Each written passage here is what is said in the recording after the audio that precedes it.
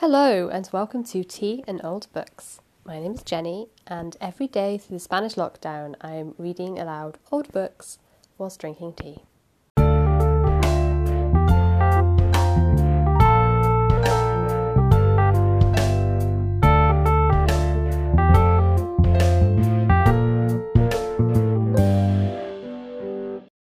Today is day 34 of the Spanish lockdown and we are reading The Dead Secret by Wilkie Collins. Now, the tea that I'm drinking today is peppermint tea. Not the most exciting of the teas that I've drunk during this podcast journey, but it's a good tea. And what happened yesterday? So in yesterday's episode, we read chapter 3 of book 4, in which Sarah and her uncle, Uncle Joseph, went to Porthgenna Tower and they wanted to steal the secret back, and they went into the house with servants who were giving them a tour of the house, and during this tour Joseph gets enraptured talking about Mozart and music boxes, and using that as a distraction, Sarah escapes and makes her way to the ruined north side of the building, the north wing, where she's hidden the secret 15 years ago, and she finds the right door and she's about to break in and get the secret when she hears a scraping noise that she is convinced is the ghost of her mistress, and she gets too scared and she drops the keys. And that is where yesterday's chapter finished. So we are today carrying on and reading chapter 4 of book 4, and we're going to do that right now. Chapter 4. Mr. Munder on the Seat of Judgment. The murmuring voices and the hurrying footsteps came nearer and nearer, then stopped altogether. After an interval of silence, one voice called out loudly, "Sarah, Sarah, where are you?" And the next instant Uncle Joseph appeared alone in the doorway that led into the North Hall, looking eagerly all around him. At first, the prostrate figure on the landing at the head of the stairs escaped his view, but the second time he looked in that direction, the dark dress and the arm that lay just over the edge of the top stair caught his eye. With a loud cry of terror and recognition, he flew across the hall and ascended the stairs. Just as he was kneeling by Sarah's side and raising her head on his arm, the steward, the housekeeper, and the maid, all three crowded together after him into the doorway. "Water!" shouted the old man, gesticulating at them wildly with his disengaged hand. "She is here! She has fallen down! She is in a faint! Water! Water!" Mr. Munder looked at Mrs. Pentreath. Mrs. Pentreath looked at Betsy. Betsy looked at the ground. All three stood stock still. All three seemed equally incapable of walking. If the science of physiognomy was not an entire delusion, the cause of this amazing unanimity was legibly written in their faces. In other words, they all three looked equally afraid of the ghost. "Water, I say, water," reiterated Uncle Joseph, shaking his fist at them. "She is in a faint. Are you three at the door there, and not one heart of mercy among you? Water, water, water! Must I scream myself into fits before I can make you hear?" "I'll get the water, ma'am," said Betsy, "if you or Mr. Munder will please to take it from here to the top of the stairs." She ran to the kitchen and came back with a glass of water, which she offered with a respectful curtsy, first to the housekeeper and then to the steward. "How dare you ask us to carry things for you?" said Mrs. Pentreath, backing out of the doorway. "Yes, how dare you ask us?" asked Mr. Munder, backing after Mrs. Pentreath. "Water!" shouted the old man for the third time. He drew his niece backward a little, so that she could be supported against the wall behind her. "Water, or I trample down this dungeon of a place around your ears," he shouted, stamping with impatience and rage. "If you please, sir, are you sure it's really the lady who is up there?" asked Betsy, advancing a few paces, tremulously with a glass of water. "Am I sure?" exclaimed Uncle Joseph, descending the stairs to meet her. "What fool's question is this?" "Who should it be?" "The ghost, sir," said Betsy, advancing more and more slowly. "The ghost of the north rooms." Uncle Joseph met her a few yards in advance of the foot of the stairs, took the glass of water from her with a gesture of contempt, and hastened back to his niece. As Betsy turned to effect her retreat, the bunch of keys lying on the pavement below the landing caught her eye. After a little hesitation, she mustered courage enough to pick them up, and then ran with them out of the hall as fast as her feet could carry her. Meanwhile, Uncle Joseph was moistening his niece's lips with the water and sprinkling it over her forehead. After a while, her breath began to come and go slowly, in faint sighs. The muscles of her face moved a little, and she feebly opened her eyes. They affixed affrightedly on the old man, without any expression of recognition. He made her drink a little water and spoke to her gently, and so brought her back at last to herself. Her first words were, "Don't leave me." Her first action, when she was able to move, was the action of crouching closer to him. "No fear, my child," he said soothingly. "I will keep by you. Tell me, Sarah, what has made you faint? What has frightened you so?" "Oh, don't ask me, for God's sake, don't ask me." There, I shall say nothing then. Another mouthful of water, a little mouthful more. Help me, uncle, help me to try if I can stand. Not yet, not quite yet. Patience for a little longer. Oh, help me, help me. I want to get away from the sight of those doors. If I can only go as far as the bottom of the stairs, I shall be better. So, said Uncle Joseph, assisting her to rise. Wait now and feel your feet on the ground. Lean on me, lean hard, lean heavy. Though I am only a light and a little man, I am solid as a rock. Have you been into the room? He added in a whisper. Have you got the letter? She sighed bitterly and laid her head on his shoulder with a weary despair. Oh, excuse me. Why, Sarah, Sarah, he exclaimed, have you been all this time away and not got into the room yet? She raised her head as suddenly as she had laid it down, shuddered, and tried feebly to draw him toward the stairs. I shall never see the Myrtle Room again, never, never, never more, she said. Let us go. I can walk. I am strong now, Uncle Joseph. If you love me, take me away from this house, away anywhere, so long as we are in the free air and the daylight again, anywhere, as long as we are out of sight of Porthgenna Tower. Elevating his eyebrows in astonishment, but considerately refraining from asking any more questions, Uncle Joseph assisted his niece to descend the stair. She was still so weak that she was obliged to pause on gaining the bottom of them to recover her strength. Seeing this, and feeling, as he led her afterward across the hall, that she leaned more and more heavily on his arm at every fresh step, the old man, on arriving within speaking distance of Mr. Munder and Mrs. Pentreath, asked the housekeeper if she possessed any restorative drops which she would allow him to administer to his niece. Mrs. Pentreath's reply in the affirmative, though not very graciously spoken, was accompanied by an alacrity of action which showed that she was heartily rejoiced to take the first fair excuse for returning to the inhabited quarter of the house. Muttering something about showing the way to the place where the medicine chest was kept, she immediately retraced her steps along the passage to her own room, while Uncle Joseph, disregarding all Sarah's whispered assurances that she was well enough to depart without another moment's delay, followed her silently, leading his niece. Mr. Munder, shaking his head and looking woefully disconcerted, waited behind to lock the door of communication. When he had done this, and had given the keys to Betsy to carry back to their appointed place, he, in his turn, retired from the scene at a pace indecorously approaching to something like a run. On getting away from the North Hall, however, he regained his self-possession wonderfully. He abruptly slackened his pace, collected his scattered wits, and reflected a little, apparently with perfect satisfaction to himself, for when he entered the housekeeper's room, he had quite recovered his usual complacent solemnity of look and manner.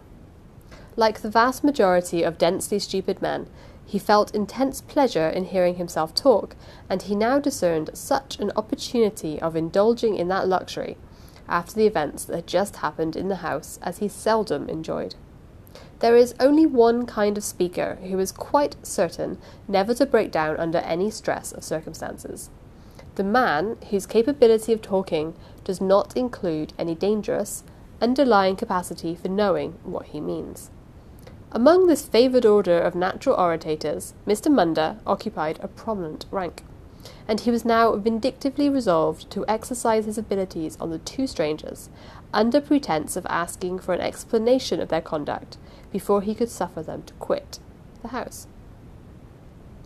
On entering the room, he found Uncle Joseph seated with his niece at the lower end of it, engaged in dropping some sal volatile into a glass of water.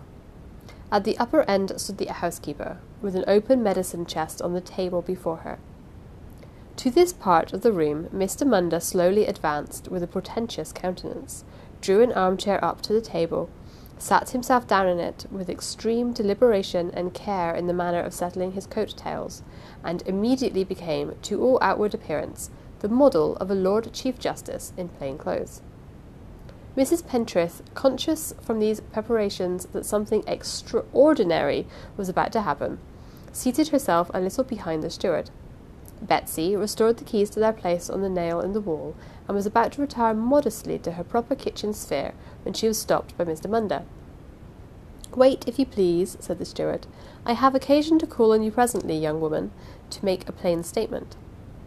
Obedient Betsy waited near the door, terrified by the idea that she must have done something wrong, and that the steward was armed with inscrutable legal power to try, sentence, and punish her for the offence on the spot.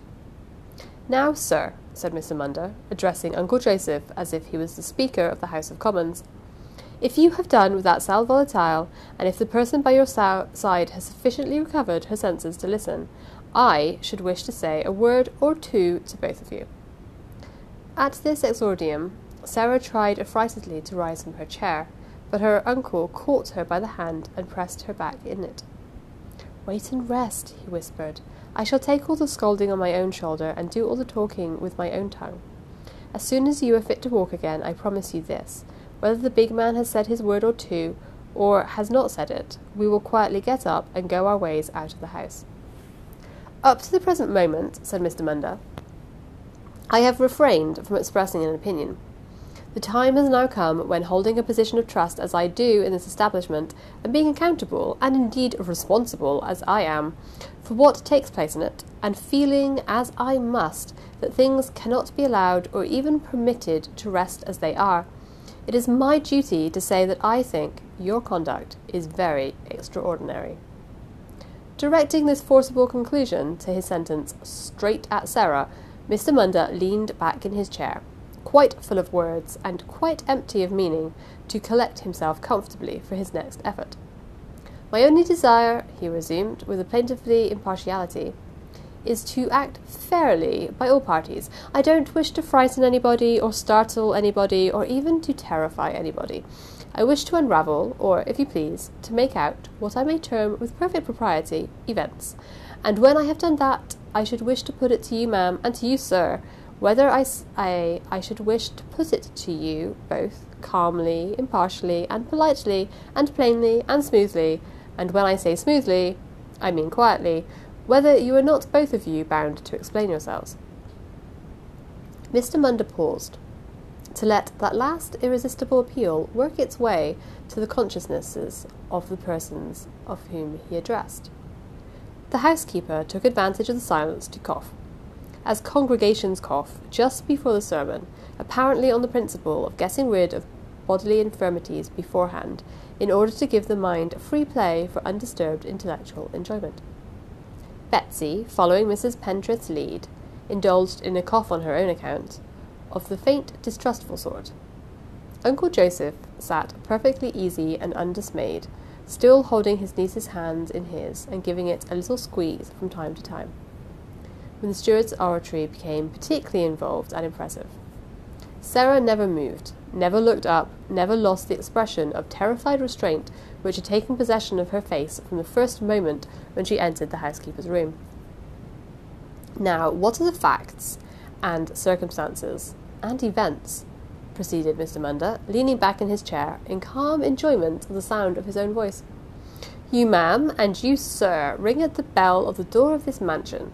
Here he looked hard at Uncle Joseph, as much as to say, "I don't give up that point about the house being a mansion, you see, even on the judgment seat. You are let in, or rather admitted. You, sir, assert that you wish to inspect the mansion. You see? You say, see the house? but being a foreigner, we are not surprised that you're making a little mistake of that sort. You, ma'am, coincide and even agree in that request. What follows? You are shown all over the mansion. It is not usual to show strangers over it, but we happen to have certain reasons. Sarah started. What reasons? She asked, looking up quickly. Uncle Joseph felt her hand turn cold and tremble in his. Hush, hush, he said. Leave the talking to me. At the same moment, Mrs. Pentreath pulled Mr. Munder warily by the coat-tail and whispered to him carefully. Mrs. Franklin's letter, she said in his ear, tells us particularly not to let it be suspected that we are acting under orders. Don't you fancy, Mrs. Pentreath, that I forget what I ought to remember? Rejoined Mr. Munder, who had forgotten, nevertheless. And don't you imagine that I was going to commit myself, the very thing of which he had just been on the point of doing. Leave this business in my hands, if you will be so good. What reason did you say, ma'am? He added aloud, addressing himself to Sarah. Never you mind about reasons. We have not got to do with them now. We have got to do with facts and circumstances and events. I was observing or remarking that you, sir, and you, ma'am, were shown over this mansion. You were conducted, and indeed led, up the west staircase, the spacious west staircase, sir. You were shown with politeness and even with courtesy through the breakfast room, the library, and the drawing room. In that drawing room, you, sir, indulge in outrageous, and I will add in violent language. In that drawing room, you, ma'am, disappear, or rather go altogether out of sight. Such conduct as this, so highly unparalleled, so entirely unprecedented, and so very unusual, causes Mrs. Pentreath and myself to feel. Here Mr. Munder stopped, at a loss for a word for the first time. Astonished, suggested Mrs. Pentreath, after a long interval of silence. No, ma'am, retorted Mr. Munder, nothing of the sort. We were not at all astonished. We were surprised, and what followed and succeeded that. What did you and I hear, sir, on the first floor? Looking sternly at Uncle Joseph. And what did you hear, Mrs. Pentreath, while you were searching for the missing and absent party on the second floor? What? Thus personally appealed to, the housekeeper answered briefly. A scream. No, no, no, said Mr. Munder, fretfully tapping his hand on the table. A screech, Mrs. Pentreath, a screech. What is the meaning, purport, and upshot of that screech? Young woman. Here Mr. Munder turned suddenly on Betsy. We have now traced these extraordinary facts and circumstances as far as you. Have the goodness to step forward and tell us, in the presence of these two parties, how you came to utter or give what Mrs. Pentreath calls a scream, but what I call a screech. A plain statement will do, my good girl. Quite a plain statement, if you please. And, young woman, one word more. Speak up. You understand me? Speak up. Covered with confusion by the public and solemn nature of this appeal, Betsy, on starting with her statement, unconsciously followed the oratorical example of no less a person than Mr. Munder himself. That is to say, she spoke on the principle of drowning the smallest possible infusion of ideas in the largest possible dilution of words. Extricated from the mesh of verbal entanglement in which she contrived to involve it, her statement may not be unfairly represented as simply consisting of the following facts. First, Betsy had to relate that she happened to be just taking the lid off the saucepan on the kitchen fire when she heard in the neighbourhood of the housekeeper's room a sound of hurried footsteps, vernacularly termed by the witness a scurrying of someone's feet. Secondly, Betsy, on leaving the kitchen to ascertain what the sound meant, heard the footsteps retreating rapidly along the passage which led to the north side of the house, and stimulated by curiosity, followed the sound of them for a certain distance. Thirdly, at a sharp turn in the passage, Betsy stopped short, despairing of overtaking the person whose footsteps she heard, and feeling also a sense of dread, termed by the witness creeping of the flesh. At the idea of venturing alone, even in broad daylight, into the ghostly quarter of the house.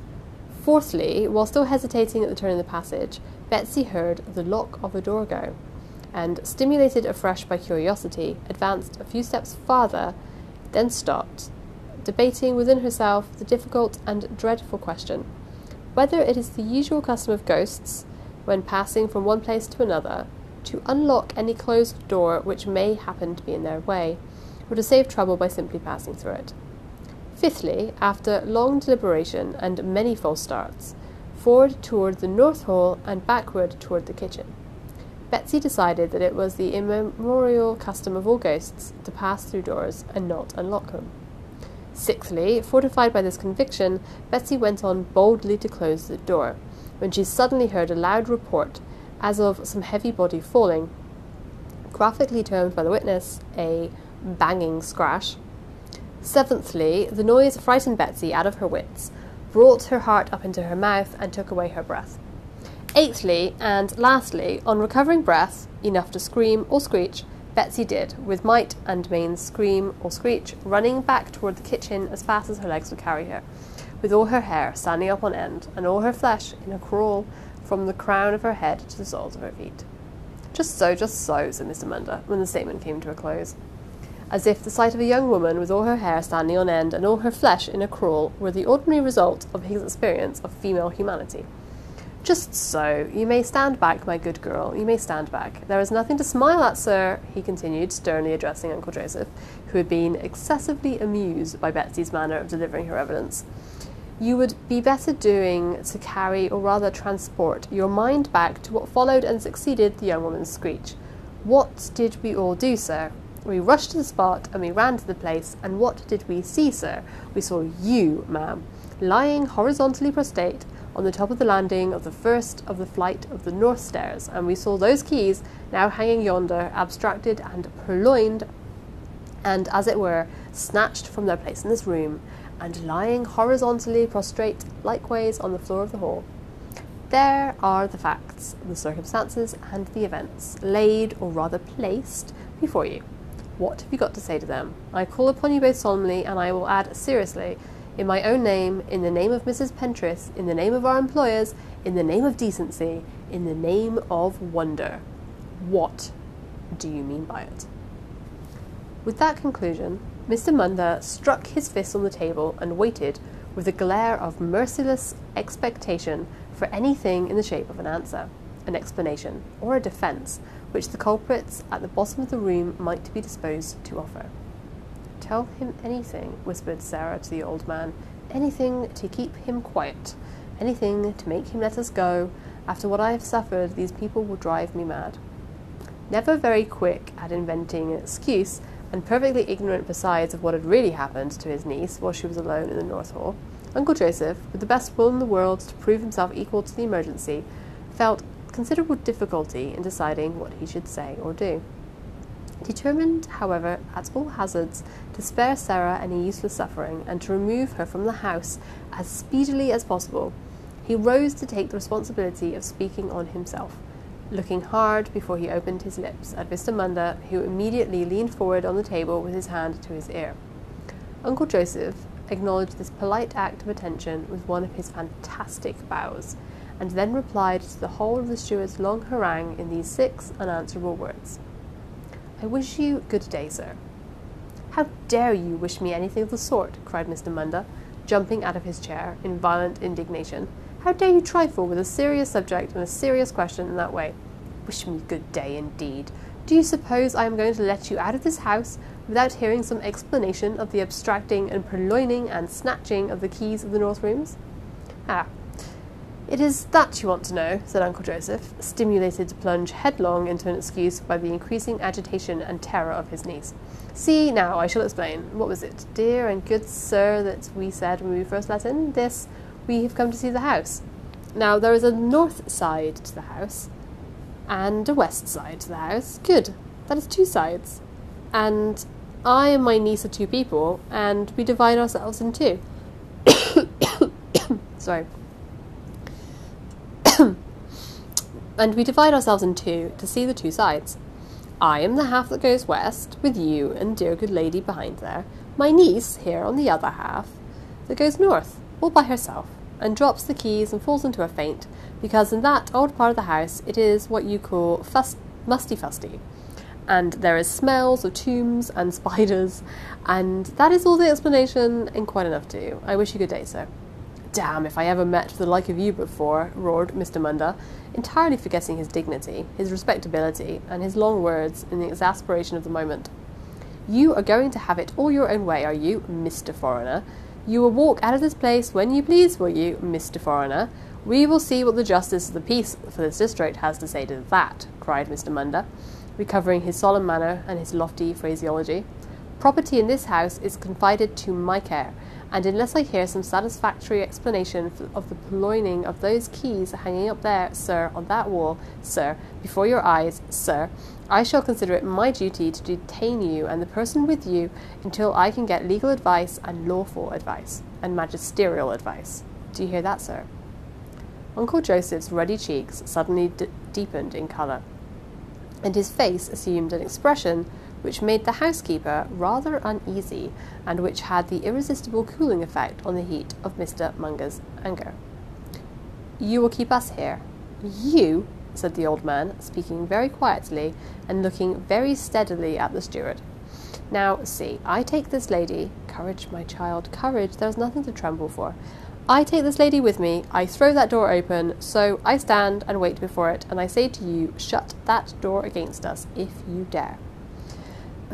At this defiance, Mr. Munder advanced a few steps, and then stopped. If Uncle Joseph's steady look at him had wavered for an instant, he would have closed the door. "I say again," repeated the old man, "shut it against us, if you dare. The laws and customs of your country, sir, have made me an Englishman. If you can talk into one ear of a magistrate, I can talk into the other. If he must listen to you, a citizen of this country, he must listen to me, a citizen of this country also. Say the word if you please. Do you accuse, or do you threaten? Or do you shut the door?" Before Mr. Munder could reply to any one of these three direct questions, the housekeeper begged him to return to his chair and to speak to her. As he resumed his place, she whispered to him in warning tones, "Remember Mrs. Franklin's letter." At the same moment, Uncle Joseph, considering that he had waited long enough, took a step forward to the door. He was prevented from advancing any further by his niece, who caught him suddenly by the ear and said in his ear, "Look, they are whispering about us again." "Well," said Mr. Munder. Sorry. "Well," said Mr. Munder, replying to the housekeeper, "I do remember Mrs. Franklin's letter, ma'am, and what then?" "Hush, not so loud," whispered Mrs. Pentreath.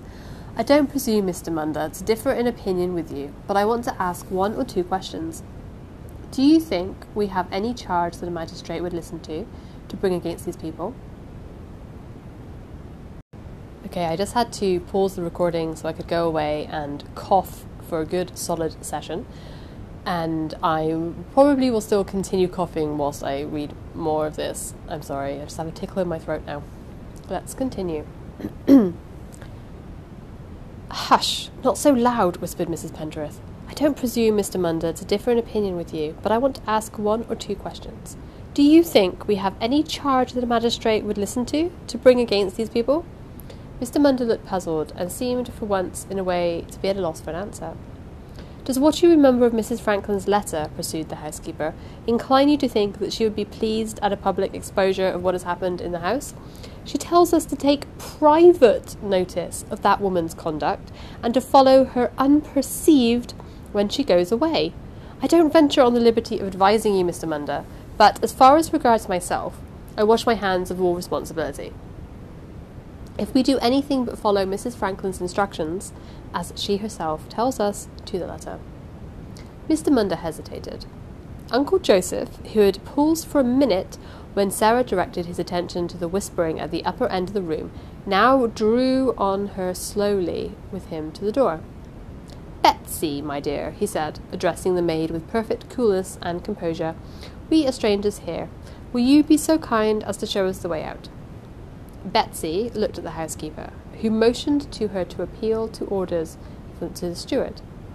Mr. Munder was sorely tempted, for the sake of his own importance, to insist on instantly carrying out the violent measures to which he had threatened to have recourse, but Mrs. Pentreath's objections made him pause in spite of himself. "Betsy, my dear," repeated Uncle Joseph, "has all this talking been too much for your ears? Has it made you deaf?" "Wait," cried Mr. Munder impatiently. "I insist on your waiting, sir." "You insist? Well, well, because you are an uncivil man is no reason why I should be an uncivil man too. We will wait a little, sir, if you have anything more to say." Making that concession to the claims of politeness, Uncle Joseph walked gently backward and forward with his niece in the passage outside the door. "Sarah, my child, I have frightened the man of the big words," he whispered. "Try not to tremble so much. We shall soon be out in the fresh air again." In the meantime, Mr. Munder continued his whispered conversation with the housekeeper, making a desperate effort in the midst of his perplexities to maintain his customary air of patronage and his customary assumption of superiority. "There is a great deal of truth, ma'am," he softly began. "A great deal of truth, certainly, in what you say. But you are talking of the woman, while I am talking of the man. Do you mean to tell me that I am to let him go, after what has happened, without at least insisting on him giving me his name and address?" "Do you put trust enough in the foreigner to believe that he would give you his right name and address if you asked him?" inquired Mrs. Pentreath. "With submission to your better judgment, I must confess that I don't. But supposing you were to detain him and charge him before the magistrate, and how are you to do that? The magistrate's house being, I suppose, about a couple of hours' walk from here, is more than I can tell. You must surely risk offending Mrs. Frankland by detaining the woman and charging the woman as well, for after all, Mr. Munder, though I believe the foreigner to be capable of anything, it was the woman that took the keys, was it not?" Quite so, said Mr. Munder, whose sleepy eyes were now opened to this plain and straightforward view of the case for the first time. "I was, oddly enough, putting that point to myself, Mrs. Pentreath, just before you happened to speak of it. Just so. I can't help thinking," continued the housekeeper in a mysterious whisper, "that the best plan, and the plan most in accordance with our instructions, is to let them both go, as if we did not care to demean ourselves by any more quarrelling or arguing with them, and to have them followed to the next place they stop at. The gardener's boy Jacob is weeding the broad walk in the west garden this afternoon. These people have not seen him about the premises, and need not see him, if they are let out again by the south door.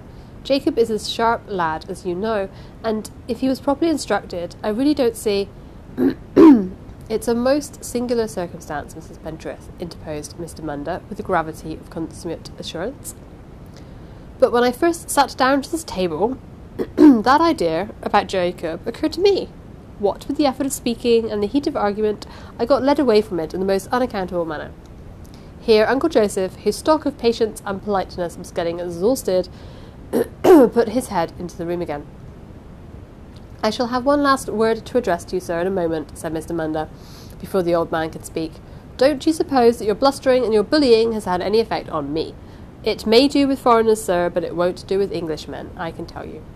Uncle Joseph shrugged his shoulders, smiled, and rejoined his niece in the passage outside. While the housekeeper and the steward had been conferring together, Sarah had been trying hard to persuade her uncle to profit by her knowledge of the passages that led to the south door and to slip away unperceived. But the old man steadily refused to be guided by her advice. "I will not go out of a place guiltily," he said, "when I have done no harm. Nothing shall persuade me to put myself or put you in the wrong. I am not a man of much wits, but let my conscience guide me, and so long as I go right—" "They let us in here, Sarah, of their own accord, and they shall let us out of their own accord also." Mr. Munder, whispered the housekeeper, interfering to stop a fresh explosion of the steward's indignation, which threatened to break out at the contempt implied by the shrugging of Uncle Joseph's shoulders. "While you are speaking to that audacious man, shall I slip into the garden and give Jacob his instructions?" Mr. Munder paused before answering, tried hard to see a more dignified way out of the dilemma in which he had placed himself than the way suggested by the housekeeper, failed entirely to discern anything of the sort, swallowed his indignation at one heroic gulp, and replied emphatically in 2 words, "Go, ma'am." "What does that mean? What has she gone that way for?" said Sarah to her uncle in a quick, suspicious whisper, as the housekeeper brushed hastily by them on her way to the west garden. Before there was time to answer the question, it was followed by another put by Mr. Munder. "Now, sir," said the steward, standing in the doorway with his hands under his coat-tails and his head very high in the air. "Now, sir, and now, ma'am, for my last words. Am I to have proper explanation of the abstracting and purloining of these keys, or am I not?" "Certainly, sir, you are to have an explanation," replied Uncle Joseph. "It is, if you please, the same explanation that I had the honour of giving to you a little while ago. Do you wish to hear it again?" "It is all the explanation we have got about us." "Oh, it is it?" said Mr. Munder. "Then I have to say to both of you is, leave the house directly. Directly," he added, in his most coarsely offensive tones, taking refuge in the insolence of authority from the dim consciousness of the absurdity of his own position, which would force itself on him even when he spoke. Yes, sir, he continued, growing more and more angry at the composure with which Uncle Joseph listened to him.